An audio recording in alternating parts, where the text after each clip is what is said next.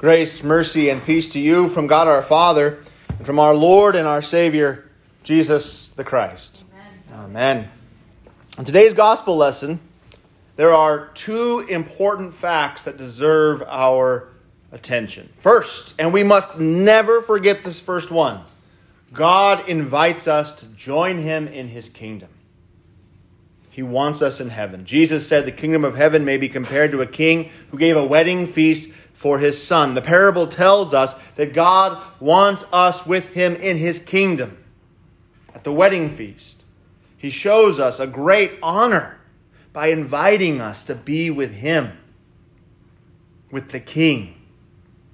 That's the first thing to note. God wants you to be with Him in heaven, His kingdom, forever. He wants you to rejoice with Him, to celebrate with Him, and with His Son, as well as with all other Christians. This is the gospel. This parable includes the preaching of God's word. God, our King, sends out His servants into the world to invite guests to come to Christ's wedding feast, to fill the hall, that the party may begin and never end. Pastors preach, and people listen. Christians go out and share the good news with their neighbors. God wants us with Him in His kingdom. He wants you to be with Him in heaven. The Son of God went to great lengths to rescue the church, His bride. To the greatest length, actually. The Prince of Peace, Christ Jesus, left the glory of His Father's throne room in heaven and donned the clothing of a peasant, the flesh of man, to infiltrate the dark and dank den of thieves where He let them capture and kill Him. These robbers and thieves and murderers, sinners, in order to save His beloved church from her captor and the executioner's blade that she was to face. He stormed the dungeon, broke her bonds, and took her place at the guillotine to win her hand in marriage. That's what Christ's crucifixion and resurrection are. That's the gospel. The good news of the happily ever after Jesus earned for Himself and for His bride, the church, us. What king wouldn't want to celebrate such a hard-earned wedding? His Son is a man of courage. He proved Himself to be a man of valor and virtue, a humble champion, dedicated to His bride, possessing integrity and perfect dignity, self-sacrificing and loving in full manliness, protecting, preserving, and providing a way for His cherished church to live with Him forever. He honored His Father. And the King wants to rejoice over the redeemed. He wants to celebrate the church and her Christ. He wants you with Him in heaven. You've been invited to the wedding feast that will never end. Guys, that party's never going to stop. That's exciting. The sacrament following this sermon has been instituted by Christ for His bride as a foretaste of the heavenly feast that awaits us. A constant reminder to you of the reality that your God and King wants you to be with Him in His kingdom. Oh, how good our God is.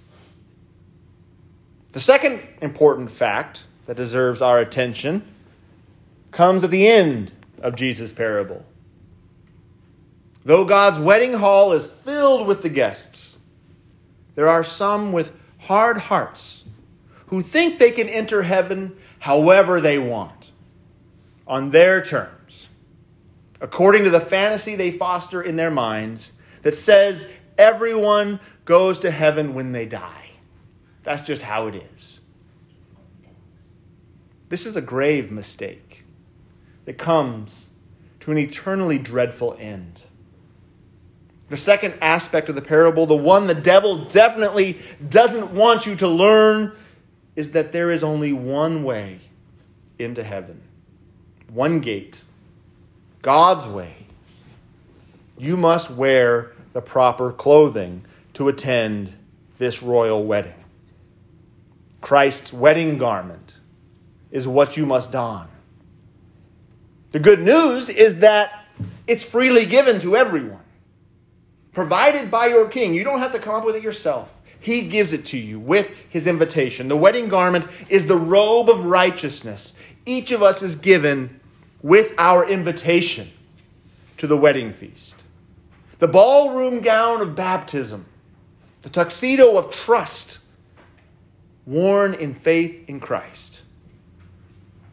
Anyone who thinks he can get into heaven without the water of baptism and the preached word of the gospel, apart from the entrance instituted by our King, he disregards what Jesus went through on the cross to earn each of our wedding garments, to earn each guest's invitation to that great banquet, each guest's forgiveness of sins. And so the king throws the wedding crasher into the outer darkness because that person did not listen to his invitation. He dismissed the way into heaven, yet arrogantly arrived expecting the king to roll over and let him in. Here I am, let's get it on. It's time to party.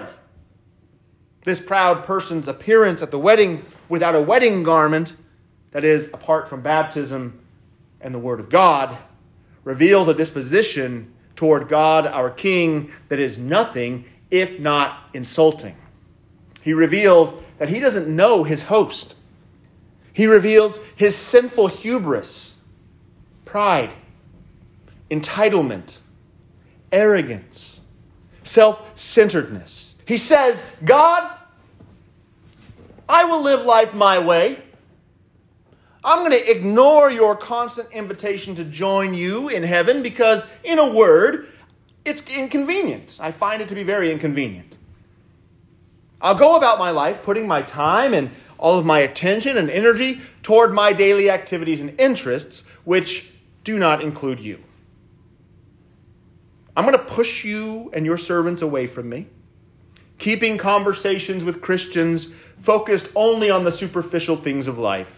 I will ignore the concern and the Christ-centered correction that your clergy offer me. Their guidance always seems to come at the most inopportune time. The church, is stuffy and dry. I find it to be quite boring. I'm going to disregard what your scriptures say about doctrine and worship. And instead, how about this? You can join me at whatever I'm doing on Sunday morning, and we'll call that church. Sound good? The cross of Christ, well, no, that's not my salvation. That's nothing more than a symbol of my attempt to silence your Son when he came with your word. I don't want to be troubled by your bothersome and boring beatitudes and benedictions. But God, know this. Know that when I die, I will expect you to bless me with everything you invited me to receive while I was alive. I do expect that. I will come into heaven, and you will accept me because that's what I think a loving God should do. I heard about your wedding garment, about baptism and the preached word, but to be honest, I prefer my own clothes. They're so much more fashionable than yours. If you don't understand, Lord, well, too bad. You want me in heaven, don't you? Well, this is who I am. This is what I'm going to do. Take it or leave it. God will leave it, just so you know. He won't take it. As Jesus says, it is written, you shall not put the Lord your God to the test. He's God. Not me, not you, him. To convince ourselves that we can ignore God's word without consequence is foolishness. And yet we do it all the time. As the parable teaches, it will result in the worst of all possible consequences: eternity in the outer darkness of hell.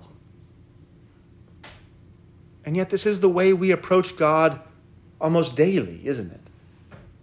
He and his church are an annoyance, even to us who belong to it, who are part of it. Our sinner, the old Adam within us, finds God and his church to be just a little bit annoying and inconvenient.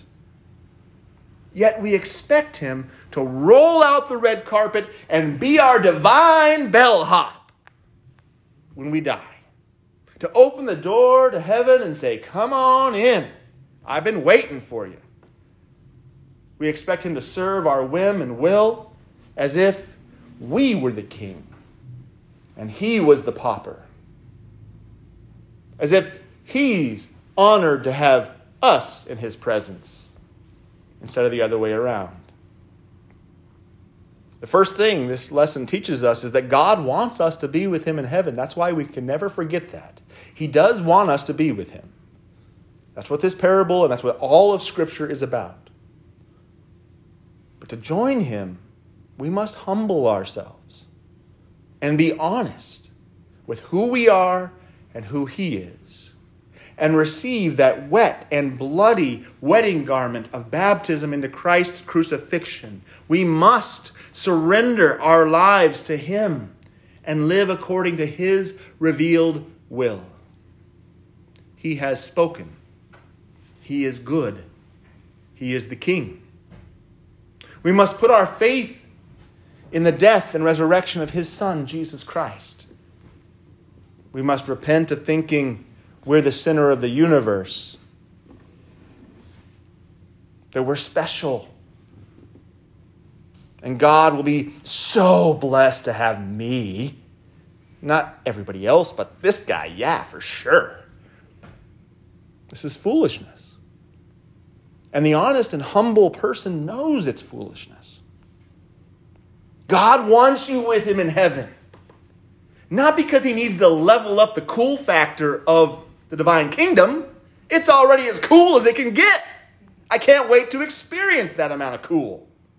He wants you with him because he is a loving and gracious God who wants to share his cool with you. And so he's chosen to show you favor, grace, mercy, and love. This is why Jesus went to the cross. He needed to retrieve something for you. It was a quest. He needed to get you your wedding garment. That's what he was doing on that cross. Slaying the dragon, rescuing the princess. He was getting you your robe of righteousness so you could be invited and then accept that invitation and enter into heaven according to his will and his way, the only way. Clothed with Christ, you will never be thrown out into the outer darkness. Rest assured. That outer darkness is reserved for those who make it clear during life by their words and or actions, clear to God, I should say, that they don't really want to spend eternity in his presence. And so he's good and gracious and won't force them to. Don't want to be here? Don't have to be. But when you peer in and see all the fun going on, just know you made the decision. You didn't want to be here. They don't really want to spend eternity with him. Baptized believers in Christ crucified, on the other hand, you, those who hear the invitation to the wedding feast, those that know the King has prepared for his son and his bride a royal banquet, you and every other Christian like you will remain in the kingdom forever. Partying, getting down, dancing better than I can. Because you're redeemed. Because you're repentant. and because you are now rejoicing that God wants you with him in his kingdom. Amen. May the peace of God, which surpasses all understanding, guard and keep your hearts in Christ Jesus to life everlasting. Amen.